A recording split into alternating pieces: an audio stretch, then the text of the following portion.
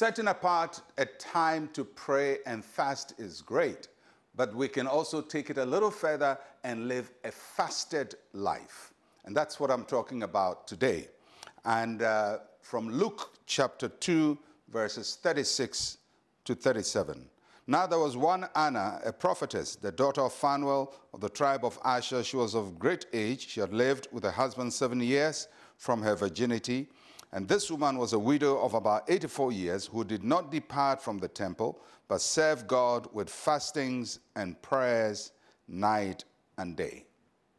Anna is the first person recognized as a prophetess in the Gospels. And so you can say in the New Testament era. And this woman had been married for 7 years. And after that, her husband died.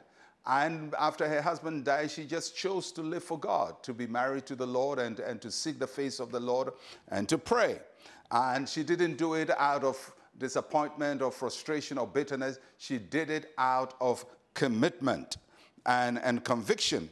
And her life was full of continuous prayer and fasting. And you recognize she was one of the earliest people to identify who Christ was, even when he was a baby in the temple.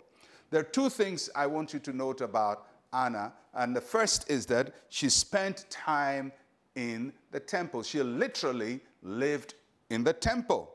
The passage says she did not depart from the temple. That means that she was in the temple at all times. The Jewish hours of prayer were morning, noon, and evening, 3 times in the day. In addition to that, in the temple, there were all kinds of services and sacrifices that took place. And this woman was there to participate in everything taking place in the temple.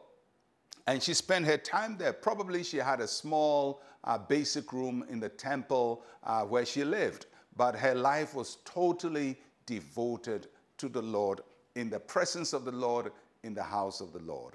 And from her we learn that spending time in the presence of the Lord and in the house of the Lord is valuable.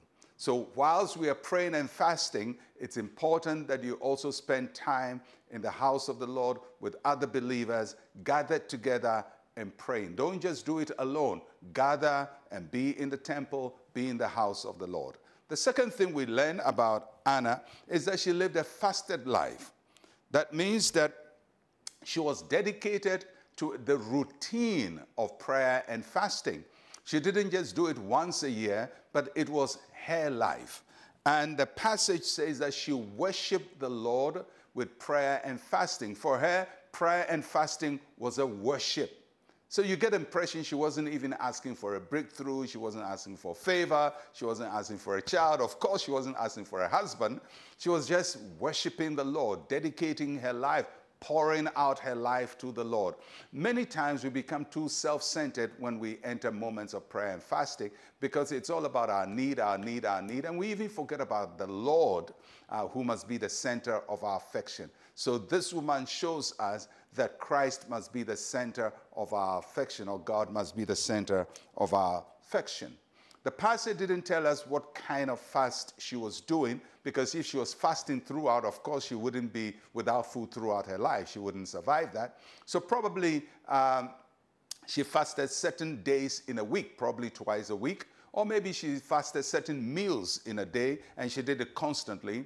Or maybe she took some kind of food out of her meal plan and probably didn't eat certain things and did it constantly. But the important thing you note is her discipline, her commitment, and her sense of devotion and the routine of waiting before the Lord and doing it constantly.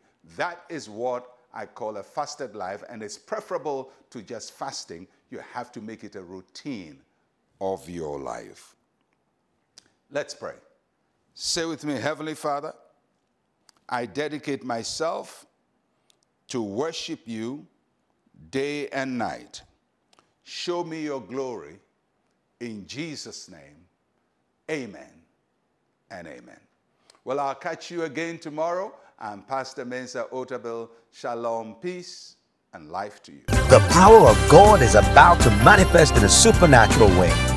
Chains will be broken and every little fragment will be gathered. This June, Join ICGC churches across the world as we embark on a spiritual journey seeking the face of God in a 40-day fast and consecration. Date 22nd June to 31st July 2023.